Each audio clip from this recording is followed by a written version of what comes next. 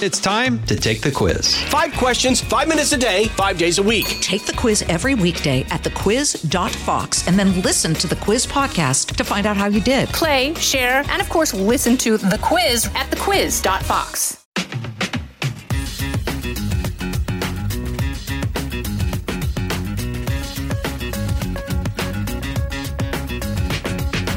Welcome to the Jason in the House podcast. I'm Jason Chaffetz. Thanks for spending some time with us. I really do appreciate your time, and I know it's valuable, and we're going to make this worth your while. So we're going to give a little thought on the news, highlight the stupid, because there's always somebody doing something stupid somewhere, and then we're going to phone a friend, and this time we're going to give a call to Jason Rantz. Now, I don't really know Jason very well. I see him on Fox, and he's very good. He's wicked good. He's just, he's coming out of Seattle, radio talk show host, but he's talking about poignant issues and making solid points. And I'm kind of just fascinated. I think he's going to be a continued big voice in the conservative movement and just the world in general. I've seen him down at CPAC, and I've seen him, around Fox, but I've never really had a conversation with him. I don't know where he came from, how he got to where he's at, and what his future looks like, other than I can tell it's very, very bright. So looking forward to the conversation with Jason Rantz.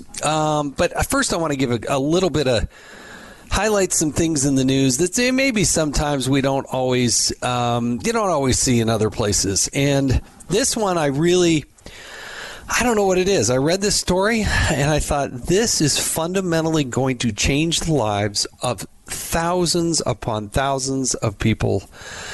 And I just have a great admiration for people who can take a simple idea and then put it into a practical use, maybe mix that formula a little bit differently than we've seen in the past, and then boom, it has a big impact on people.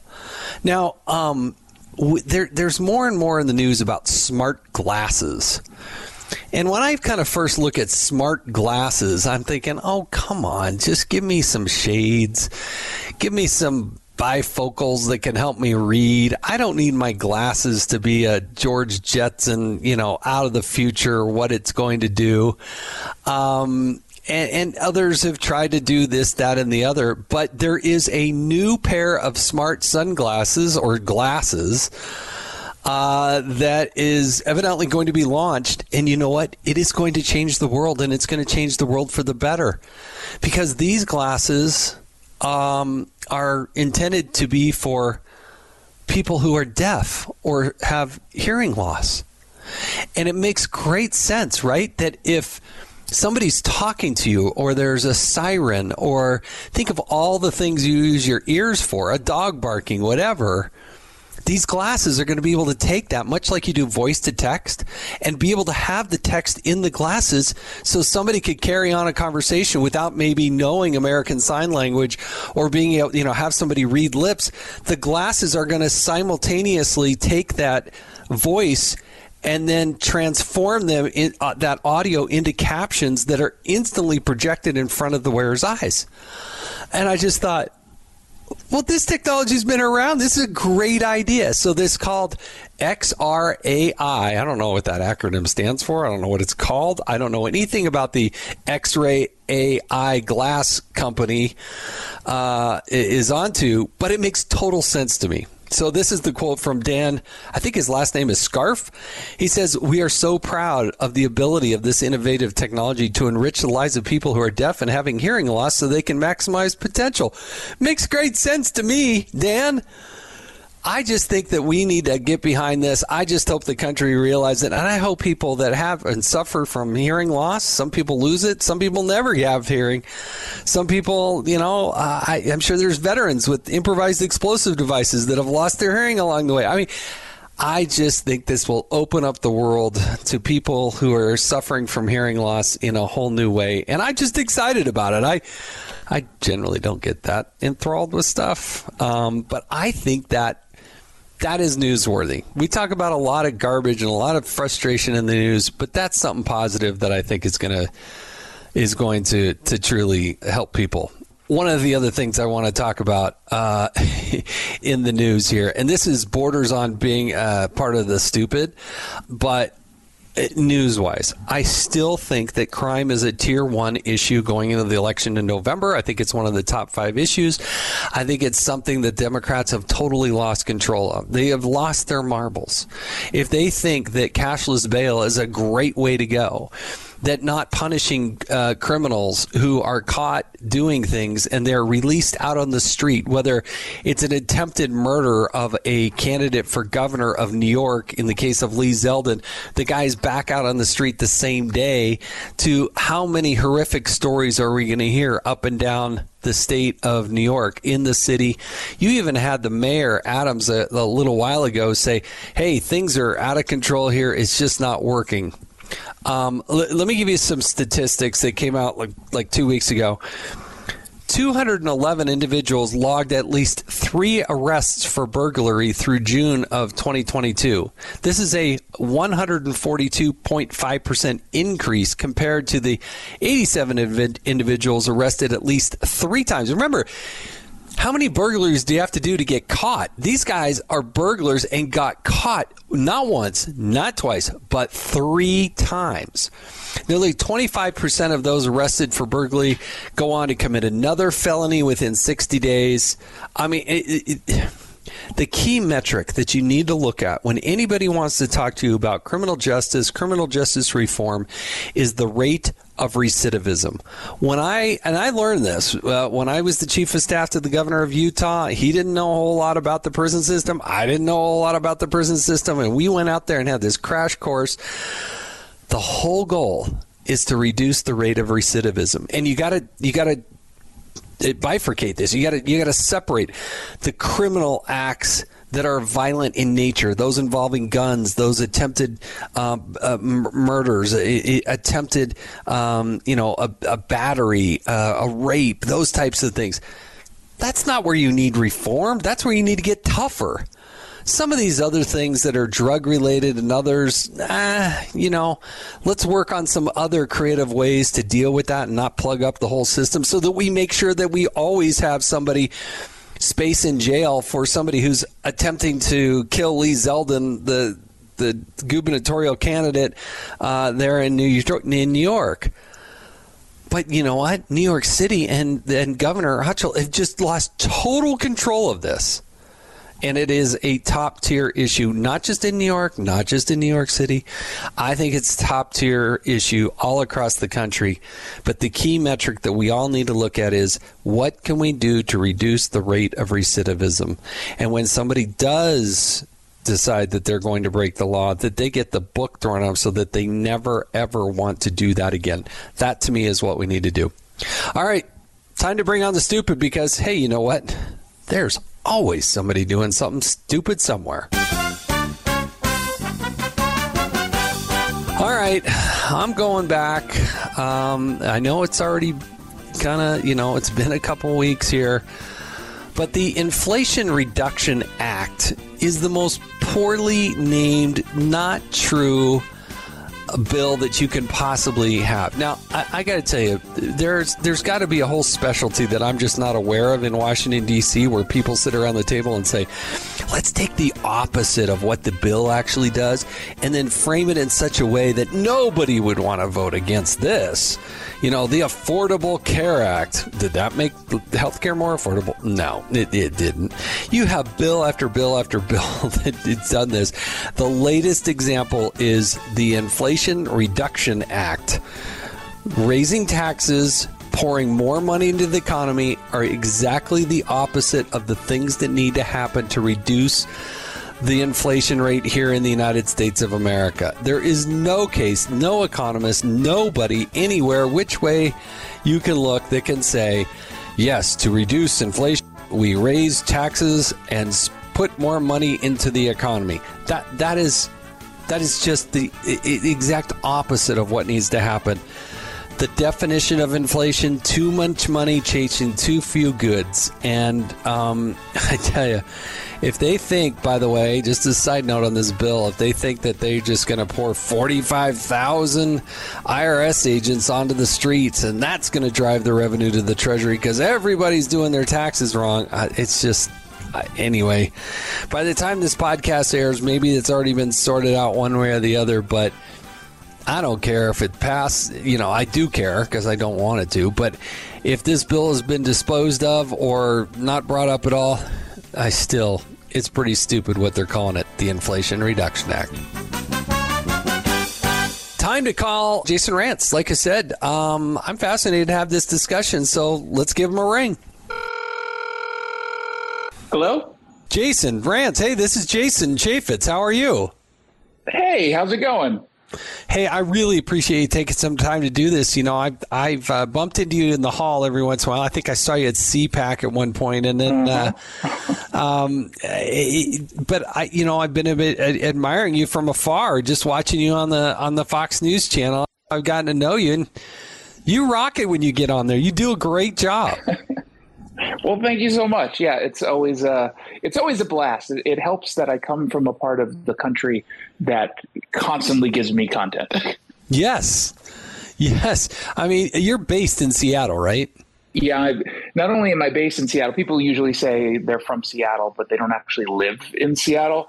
I literally live in the center of it all. So I'm right on the cusp of downtown Seattle. So that's a positive and a negative. The negative, you have to deal with all the nonsense there. But the positive is I can get there really quickly when something happens. So did you grow up there? No, I'm from New York, grew up in LA, and I spent all but the last, 14, 15 years in Southern California. So I'm very much a West Coast person from a personality standpoint. And so did just work bring you back to Seattle? Yeah, that's all that it was. When you live in one place forever and you go to school in that same city, you kind of look for opportunities that pop up elsewhere. And I had the opportunity to do radio in Seattle. It was for a syndicated company that I don't even think exists anymore, but more on the producing side of things. And I said to myself, yeah, I've heard of Seattle. It seems like a nice place. And so I decided to take the job and didn't look back. I've not really even been back to Los Angeles since I made the move. Well, it's not like Los Angeles suddenly became a lot better place to be. I mean, in terms of safety, security, crime, and craziness, LA's kind of gone off the rails. Yeah, it feels like just a big city left coast issue until you then go to the East Coast.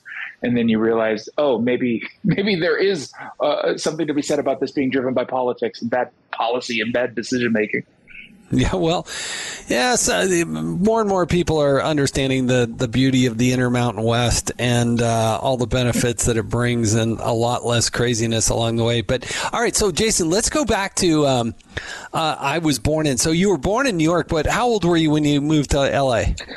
I mean, like 1.5. So okay, so you didn't really have any memories in New York. What were some of those early memories in Los Angeles?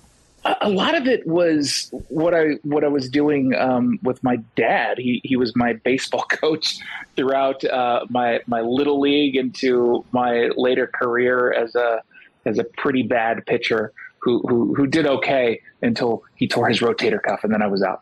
But how old were you when that happened? Oh my gosh, I want to say I was either 15 or 16, and this, talk about a memory that is just traumatizing. I was actually reasonably good at pitching. And, when you're that age, it's a fastball and a changeup. And I had a new coach who was teaching me how to throw a curveball. And I kid you not, the first throw, the first pitch, using his technique, I felt a tear in my arm. It kind of felt like plastic was tearing, like a plastic bag. Oh. And it didn't quite hurt at that point. So I was like, oh, that's weird. I threw the ball one more time, and it just rolled out of my hand. There was no force. I could not use my right hand or my right arm. And it was so traumatizing because I still, even talking about it, I feel the tear in my arm. And it took a long time to repair that, and I never went back to pitching. Then I got pushed into radio and TV. There's always room for the ex ball players and that going right into radio or television.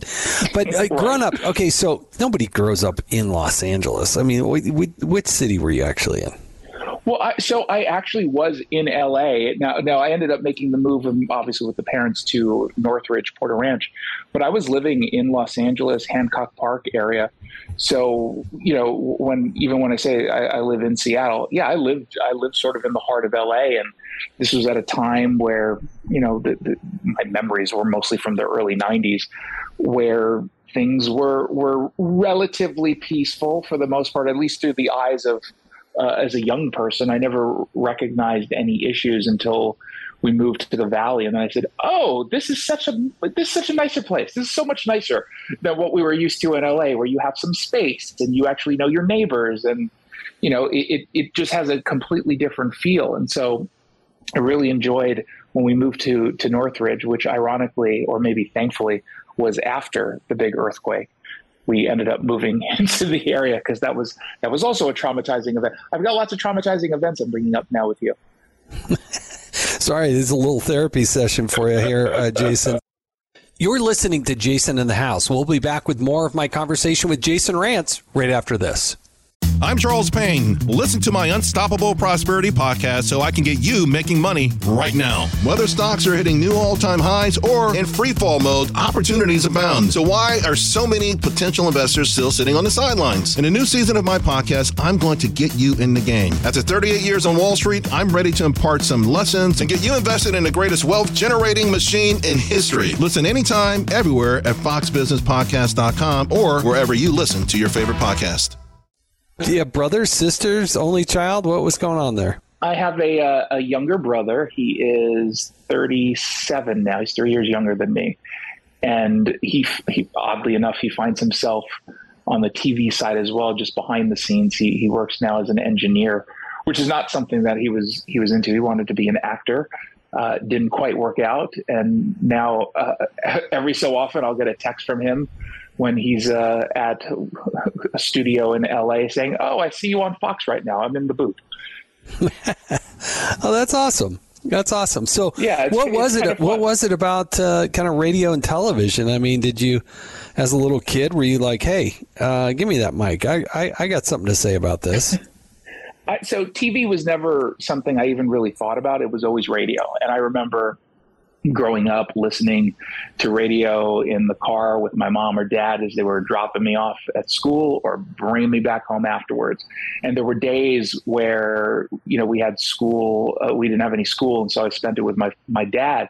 And he was basically driving from spot to spot for his job. And we had the radio on the entire time. And it was always talk radio. And there was something about this particular medium that really kind of, pardon the pun, I guess, spoke to me, in that it is, and it's kind of the way that I view radio now, it's entertainment, but with a purpose. So it's really this theater of the mind aspect to radio, which I find just so fascinating because it's so difficult, I think, to do quality radio that doesn't just sound like you're yelling into a microphone. And listening growing up, that's what I was listening. I was listening to like Jay Thomas in LA. He did the morning show, and Kevin and Bean. There was Howard Stern as well, who completely revolutionized talk radio. And then Loveline. Every single weeknight, I would go to bed with Loveline on in the background, Adam Carolla, Dr. Drew, back in the Ricky Rackman days. Like it was amazing. And I remember when I was either 13 or 14, I just sent in an email to a radio station in Los Angeles saying, "Hey, do you have any internships? I would love to learn more." And it just so happened that they were creating a talk show for kids based on the Dodgers. And talk about luck, because I guarantee you they did not do any searching whatsoever. They just said, "Ooh, we've got a kid here who's interested. Let's put him on the radio." Put him on the air. Give that kid a mic. It's How old exactly were you? what it was. I was 13 or 14 years old, and I remember, I would go with my parents down to Dodger Stadium and talk to different players, and I'm sure all the questions I asked were really stupid and probably did not make the editor's job any easier over at the radio station. But you get a sense of that feeling of almost like you're important. You get to go into the locker room and you get to to push conversation, even though at the time, obviously, I wasn't pushing any conversation that was meaningful. It was more like, what's your favorite food? Random picture. But since then, I'd really fallen in love with it. So I ended up, weirdly enough, again, just emailing a different radio station when I got a little bit older, probably 16, 17, asking if there were any openings. And it was a weekend show that I think was actually paid programming that needed a screener. And I ended up getting that job. And I literally have worked every single position on the content side in radio. I've been screener, producer, associate producer, executive producer of a syndicated show, assistant program director, and now host. It really is the, especially now, because radio is very difficult to get into and you have to start very, very low and just work your way up. I worked my way up, man. I did everything, and I did those shifts on the overnight without ever complaining. And I gained a lot of skills and just happened to be in the right place at the right time. Well, I think that's true. That's what it takes. And that's where I think a lot of young people kind of miss the boat, and they don't understand that, hey, you know what, you got to pay your dues. And there's a foundation that's created that gives you a perspective that makes a better product at the end of that journey. And good for you to not only have the tenacity, but just have the guts to ask, because it sounds like in some ways it came a bit easy for you, right? Not like, hey, I had to go on 300 job interviews just to get the one. But at the same time, so much of life, and I know this is true in politics, and I know it's true in business, that so much of it is just showing up. The world is run by those who just show up and giving something new a chance. But Jason, you don't get invited to go speak at CPAC because you're, you're a pretty good conservative-minded, patriotic person. So where did that foundation of your kind of core come to be? I mean, I'm not wrong, am I? No, it's funny. I think a lot of liberal heads will explode, and they do when I tell them this story. I probably would not be the conservative I am today had it not been for liberals in college. Because I went into college. I went to Occidental, which is, they proudly say they're the alma mater of Barack Obama, who I think went there for like 7 weeks. He was there for a semester, but boy, we were really holding on to that one. And I went there, and I was interested in politics. I was probably leaning more moderate Democrat at the time, as many people who are younger tend to be. They're more Democrats. And I signed up for Politics 101. I knew that was going to be my major.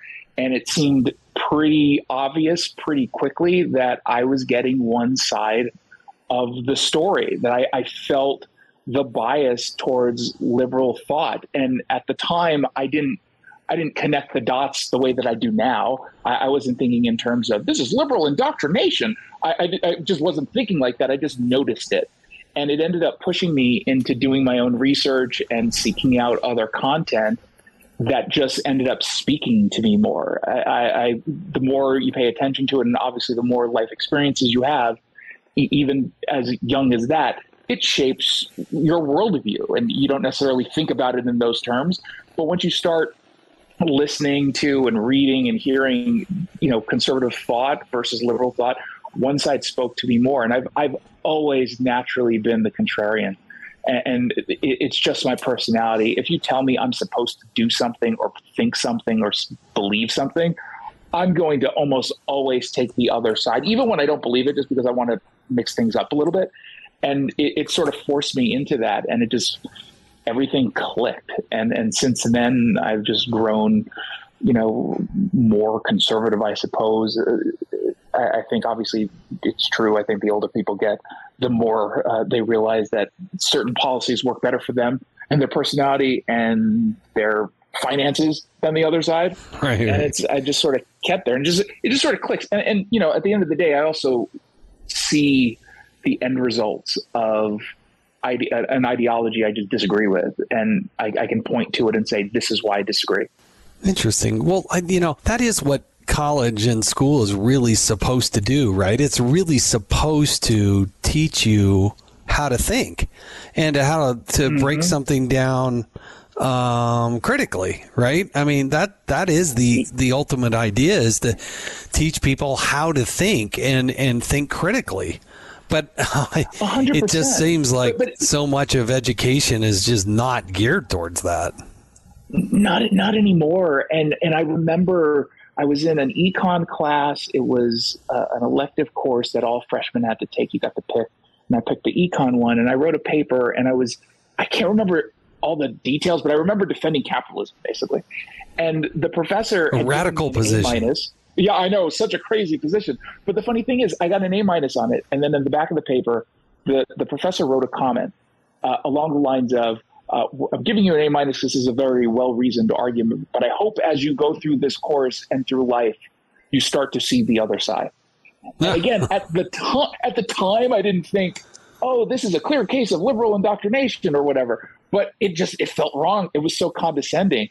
It's like, how dare you? What do you mean I have to go through life to change my view to align with what you want me to align with?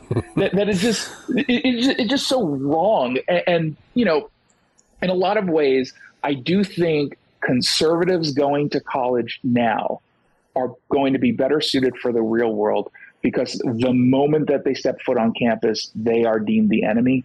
And when you're the enemy and you're constantly defensive, you do grow in your own worldview.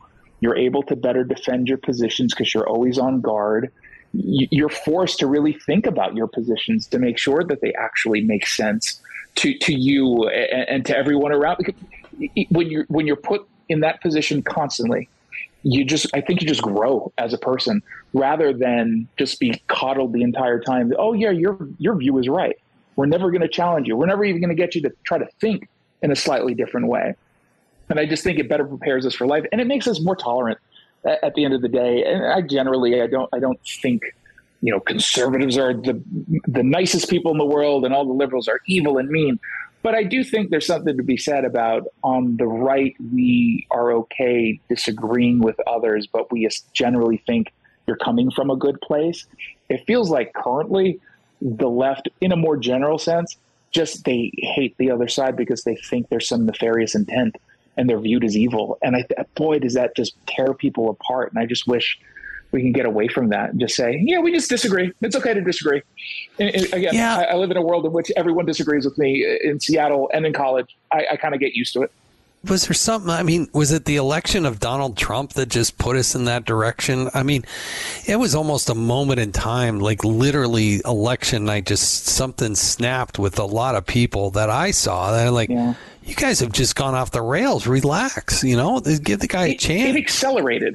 Yeah, I think Donald Trump clearly accelerated whatever it was. And I think it has something to do with the fact that he wasn't supposed to get elected. We were told he can't get elected. He's not supposed to. He's not the right kind of person. He doesn't have the right character or temperament. And I certainly agree from a character perspective that he's not a traditional president. He wasn't a traditional presidential candidate. But it just broke a lot of people. We probably would have gotten to where we currently are now without him. It just would have been slower. I think a lot of it has to do with social media, which is one of those things where I hate it, but I'm also addicted, and I have to be for work. That's just, you have to live in that space when you work in the media, especially when you're working in radio, I think. Right. And I think you take away any of the true parts about conversations that we all love, which is like seeing the other person, hearing tone, knowing who you're actually talking to. And it's so easy just to throw a whole bunch of garbage online and just be disturbingly mean and rude or like aggressively arrogant, because you don't have your true personality and your true identity attached to the arguments that you end up making. And it allows people to be bad. It just, at the end of the day, we all have that in us. We can all be mean. We can all be bad people. But generally, you know, we have societal rules that we try to uphold, and we don't want people to think that we're bad people or mean or evil. And yet online, it's very easy to get away with it. And I think for some people, they just lean into it. And it's created such hostility, and it's draining. And I'm sure it's draining for you when you go online and you have to see what everyone's saying about various things, usually in response to maybe a position you take. And it's just like, oh my gosh, what are you doing? So we're going there. We were going there anyway. I just think Trump broke a lot of people. And I keep hoping that we'll start to turn the corner and go back to some level of normalcy. And I don't see that happening yet. I just didn't think, Jason, that I would see the time. Growing up, I kind of grew up in a more democratic household, if you will. I think we were actually a very conservative family, and my parents were very conservative, but Democrats were not shunned upon. I mean, my dad was and mom were Reagan fans, and they didn't like Carter. But at the same time, there wasn't this divide with liberals and Democrats on core issues like the police and safety and security, or the United States military, let alone the flag of the United States. I mean, those were things that were common ground. And where we lost our way and where the Democrats just sort of abandoned those things, I just don't get it. I don't either. And it's funny because you and I are experiencing it in real time, right? Like we're living through that period, and yet I don't think I can point to any like logical reason as to why this is happening. I know the accelerant, which was Donald Trump, but I don't know why. Right. At the end of the day, I really don't know why there was this significant shift, but I can see the aspects, I guess, that help shape this new movement. Like I said, social media, but also the media in general. I think, and Fox News does this the best, which is, there's a lot of conservatives on Fox, but they're giving you both sides, and they have generally respectful conversations with people on the left. You've got a guest on the right, you've got a guest on the left. I've been a part of some of those conversations. But then you look at some of the other networks, and they are just aggressively bad faith in pursuit of a political, ideological end goal. And I certainly have no problem with people who are hardcore Democrats or hardcore Republicans or hardcore socialists. I just like to have good faith conversations. And it feels like we're being primed to have bad faith ones, where you can turn on any of these networks and just hear people say, Ron DeSantis is a white supremacist. Donald Trump is a fascist. It's like, if you are constantly getting hit over the head with this, and then you're starting younger because you've got educators who are now putting this in the minds of kids, I suppose it makes sense that we're at where we're at, right? I mean, you have this larger movement, generally driven by younger people, about how this country was founded on white supremacy, systems of oppression have to be dismantled, blah, blah, blah, blah, blah. Well, I guess if you're being told that at a young age, because a generation of activists became teachers, and for the most part, parents didn't know that this was going on for as long as it was going on, you're going to shape a generation, right? And you have to really push back at that hard. And I think that conservatives were caught off guard a little bit by some of the radical views of younger folks, because to your point, you knew what a Democrat was 10 years ago, 20 years ago, 30 years ago. And at no point did being a Democrat mean you would attack cops on a regular basis or talk about white supremacy being a part of every single institution. We would have general disagreements about, policy and direction of the country, but not to this extent. And then all of a sudden, this was the big talking point. It started, nationally, we had a bigger conversation because of the BLM movement. Obviously, this was going on before that, but it just kind of, for most people, it just kind of exploded. And it caught, I think, a lot of us off. It certainly caught me off guard. I didn't realize that this was the level of thinking on the left with the younger demographic. And how much of that do you think is Seattle? I mean, it's... I grew up, my exposure to Seattle was going up there and playing some soccer games. I've been there to do business a little bit. And then, I went on a cruise once and it left out of Seattle. And then I watched Frasier. So that's kind of the sum total of my exposure to Seattle. But they just, when they did that Occupy movement, and they had that, what did they call that town again? the Capitol Hill. So it's either CHOP or Chaz, Capitol Hill Autonomous Zone or the Capitol Hill Occupied Protest. They had to change the name, and it's very Seattle. They had to change the name in the middle of it. Yeah. That to me was just so off the rails. I just thought, oh my gosh. There's something wrong here. There's just something fundamentally totally wrong.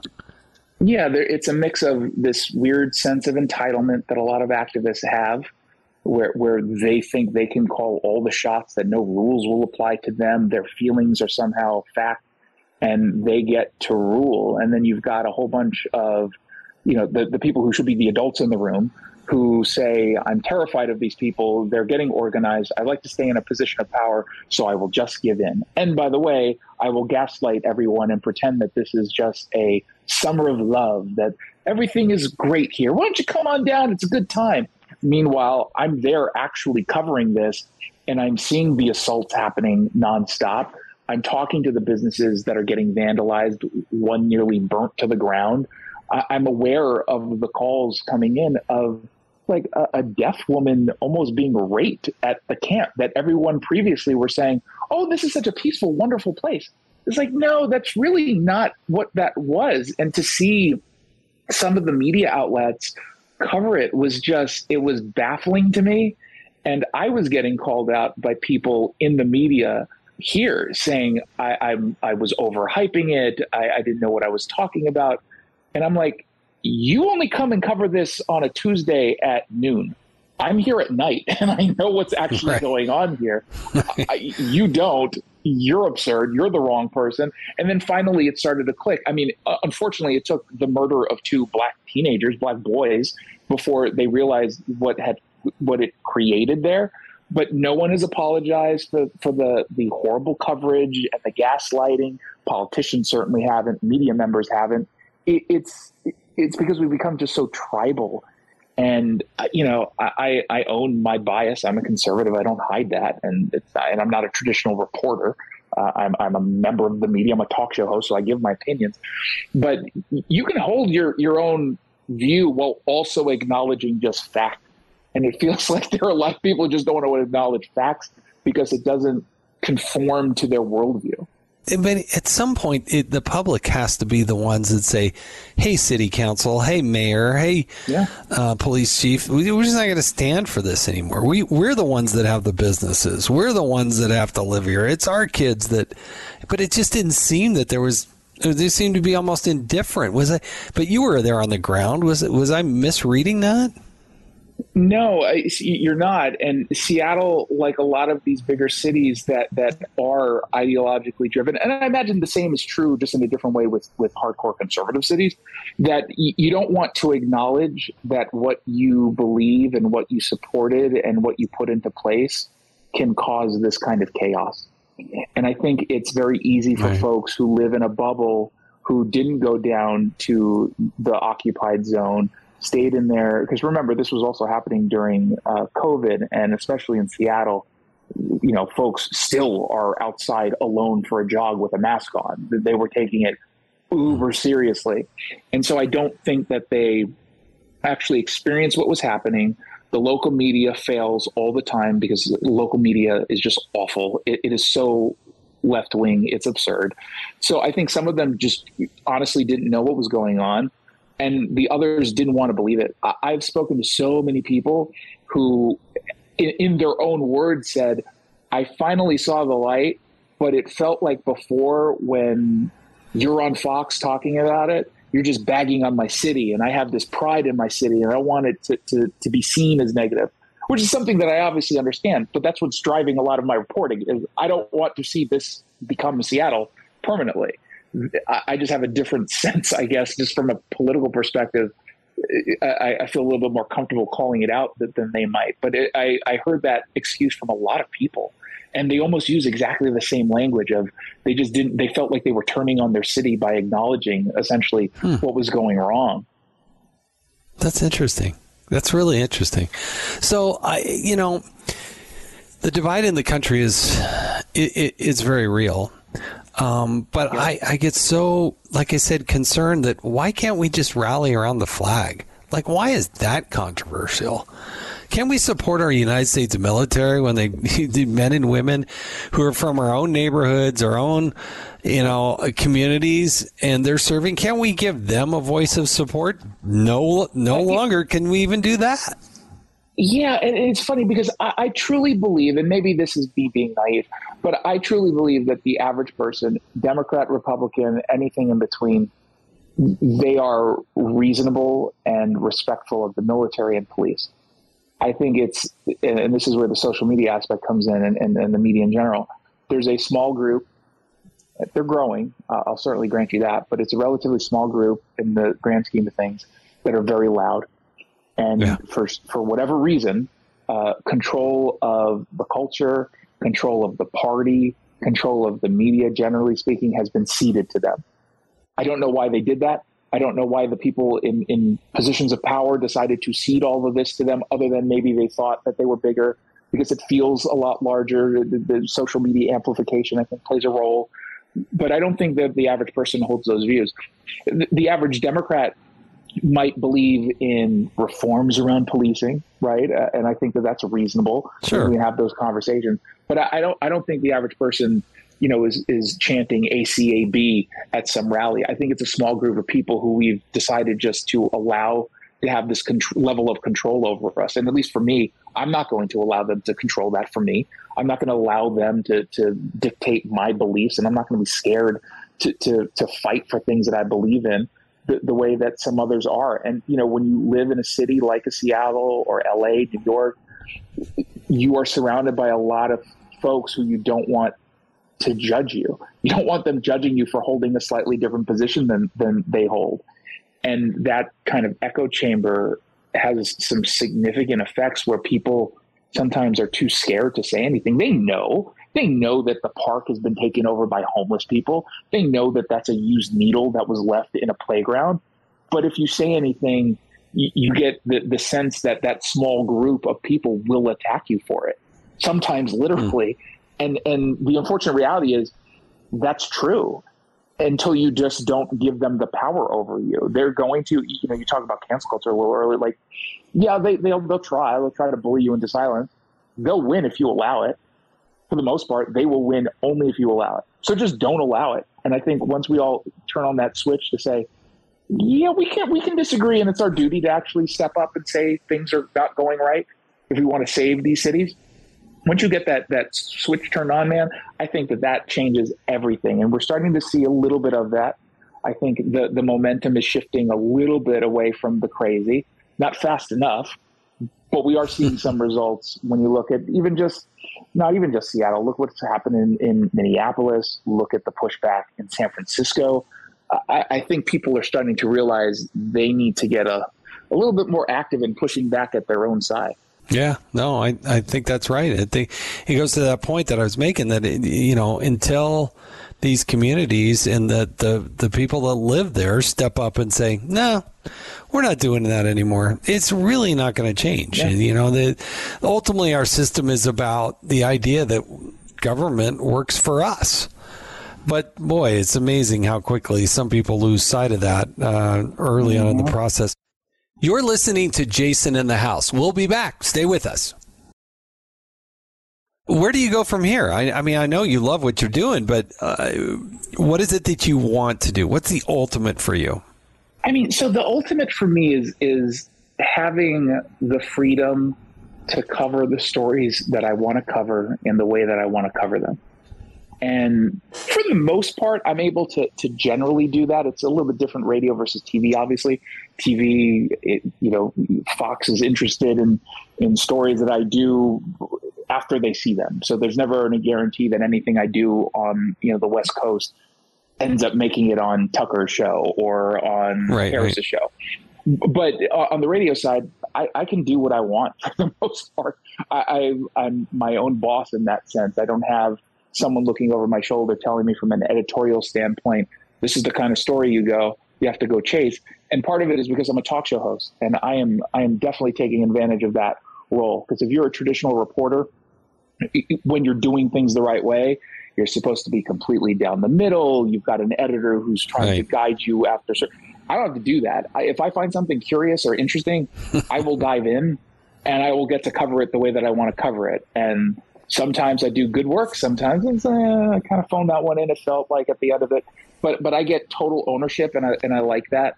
aspect. So, the next logical step or the next step I would like to take is to be able to do that more on the TV side. So, sort of hitting it at both angles, because you can do things differently on radio than you can in writing and that you can on TV. And I like that. I like being able to really take a deep dive onto some of this stuff. And I'm driven by this, and this is a fault of mine because I have no life. I want to be first all the time. I want to find a story. I'm the nerd who goes through public disclosure requests and hundreds of documents and thousands of emails just to find one piece of a potential story for me to dive into. I find that interesting to the point where I legitimately don't have a life. This is what my life is right now, and I'm doing this intentionally. I'm trying to grow my brand a little bit and, get the experience that I need to get. It's paid off so far for the most part, but I don't like downtime. Well, I got that sliver of nerd in me as well. Like they would issue all these reports in Congress. I would actually read them, and I got the sense I was the only one that read them. And but that's what it takes, and that's why people have gravitated to you. It'll be fascinating to follow your career and see, but from my vantage point, you're just knocking it out of the park, and you're doing an amazing job and giving voice, I think, to so many people who share a similar perspective, got the same concerns, and then you can articulate it in a smooth way, and not everybody can do that. So hats off to you. But Jason, I got to tell you, we got to ask you some rapid questions because, I don't care how many shows you've already hosted along the way as a radio talk show host. You got to answer these rapid questions to find out a little bit more about you. Are you ready? I'm ready. All right, sit down, strap on. Here we go. First concert you ever attended? First concert was the Toadies at the Universal Amphitheater in Los Angeles. Well, there you go. High school mascot? We were the Bruins in high school. Yeah, that's legit. Yeah, I think it was the school, the headmaster just liked the UCLA Bruins, so we just stole it. That's good. Works, especially in California. All right, first job you had, not the one working for your parents or whatever. Hey Jason, go take out the garbage. I'm not talking about that. First time you had to go, report to somebody else, and they gave you a paycheck for doing it. My first job was a radio job. It was a screener for KLSX Radio in Los Angeles. It was all talk. I don't know what they are now, but they definitely flipped. But that was my first job. I was a talk show screener. That you have been radio all the way, haven't you? Do you have a pet? I've literally not had a job outside of radio. I've never had a job outside of radio. Did you have a pet growing up? I did. We found a German Shepherd mixed with, we think, Rhodesian Ridgeback. Her name was Savannah. That's a big dog. She was our... It actually wasn't a big dog. It was you would think it would be, but I think it was the Rhodesian Ridgeback mix, and there had to have been something else that kept her relatively medium size. Like, she was not a huge dog. She had the personality of a huge dog, and she was awesome. And that was my first. And then we constantly, as we were growing up, the family was adopting a whole bunch of other pets. Whoever showed up would be the latest pet. I get that. Okay, so if you could meet one person, have them over for dinner, dead or alive, throughout history, who would be that person that you'd want to break bread with and say, yeah, I'd like to have a conversation with that person? Oh, that is an unfair question, because I would want to meet with so many people. What pops into your mind? I mean, the first person, weirdly, who pops into my mind is Bill Clinton, and I'm going to tell you why. Because he was... Yeah, you're going to need a little explanation with that one, Jason. Well, so there's a few reasons. Number one, I went to the high school that Monica Lewinsky went to. But number two, okay, all that was going on when I was in high school, and it got me interested in politics. It legitimately got me interested in politics, and it would be kind of interesting to talk to the person who is the technical reason why I started paying attention. Not because I agree with anything, although I do like to have conversations with people who I disagree with. So I think that would kind of be fun. Otherwise, I would talk to people, I would talk to a conservative who I'm going to agree with half the time. And I don't like conversations where I'm just like, yeah, I totally agree. I want to get into it a little bit. Yeah, no, good for you. That's a great answer, actually, the more I think about it. That's interesting. Unique talent that maybe nobody knows about. What can you do? Like, can you juggle with your... Oh my God, I was just about to say that. I know how to juggle really, really well. When I was in high school, I was also the nerd who they put in front of the auditorium for an assembly because I was such a good juggler, and they gave me basketballs to juggle, and I was quite successful at it. Really? I haven't done it in a while. I haven't tested the basketball thing anymore in a while, but I was really good. That's pretty good. Juggling's tough enough, but with basketballs, that's a talent. All right. Big question. Big one for me. Pineapple on pizza, yes or no? No, that is an absurd question. That does not match. It does not go. No, please, come on. Dave, thank you. Thank you. Jason, we think alike there. That's good. What's that other thing in your life? When I say other thing, I mean like to go out and clear your head. I've told people on this podcast time and time again, I love to do wildlife photography. That's how I get out. I forget about the world and I just do photography. So what do you do to like clear your head, get away? What's that for you? So if we're talking about a bigger thing that I would do is I love to travel. I go to Europe. Pre-COVID, I was going 2 or 3 times a year.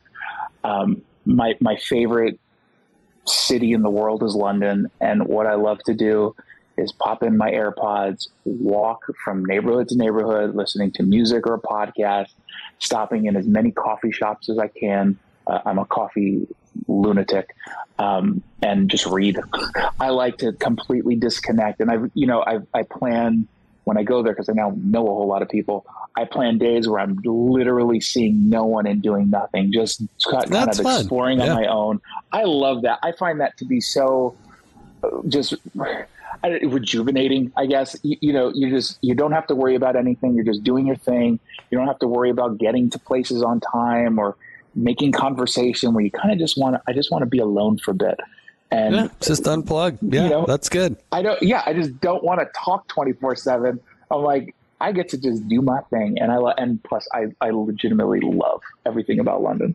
Well, that's good. If you weren't doing television and radio, which is pretty much all you've done since, your teenage years, what would you be doing?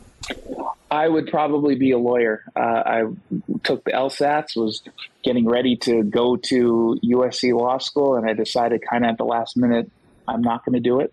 I'll stay on the path that I'm on. So just the thing we need, one more lawyer. I would probably be doing that. All right. Two more questions. Favorite menu item at Taco Bell? At Taco, you know what? I like the cheese roll-ups. Those are so good. And it's just a tiny quesadilla in a wrap. That's all it is. Give the man 4 cheese roll-ups. Yes, I totally get it. One person I interviewed had never been to Taco Bell. I'm like, never been to Taco Bell? How can you live in this country and never go to Taco Bell? That's impossible. Best advice you ever got? The best advice I ever received was to make mistakes.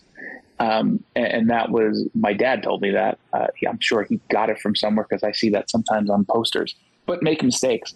And part of why I like that is, not only do we all kind of, and this is the sort of the lazy responses, we learn from mistakes, but being okay with making mistakes. Right. That's the part that I think is really important. It's like, you're going to screw things up, and that's okay. I mean, there's different levels of screw up, right? But I mean, for the most part, as long as you're actually learning and just kind of accept the fact that you're never going to be perfect, I just think that takes a lot of pressure off of us just in everyday life, just in everything.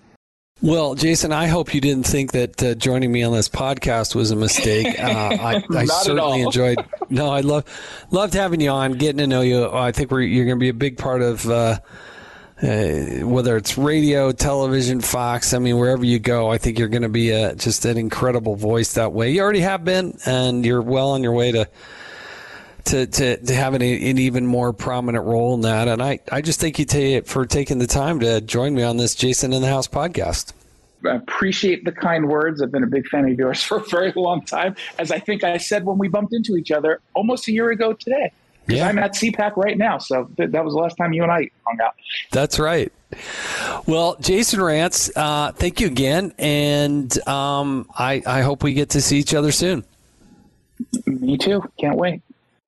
Can't thank Jason enough for taking time, joining us, getting to know him a little bit better. I think you're going to see more of him, not just on Fox, but on the radio. And I think he's got a good, strong voice and a great head on his shoulders. So really wanted to thank you for listening to the Jason in the House podcast. Really want you to rate it. Would love it if you'd subscribe to it. Head over to foxnewspodcast.com if you want to check out some other similar podcasts. And I hope you're able to join us next week or look back in the archive of stuff that we've already recorded. I'm Jason Chaffetz, and this has been Jason in the House. From the Fox News Podcasts Network. Hey there, it's me, Kennedy. Make sure to check out my podcast, Kennedy Saves the World. It is 5 days a week, every week. Download and listen at foxnewspodcast.com or wherever you listen to your favorite podcast.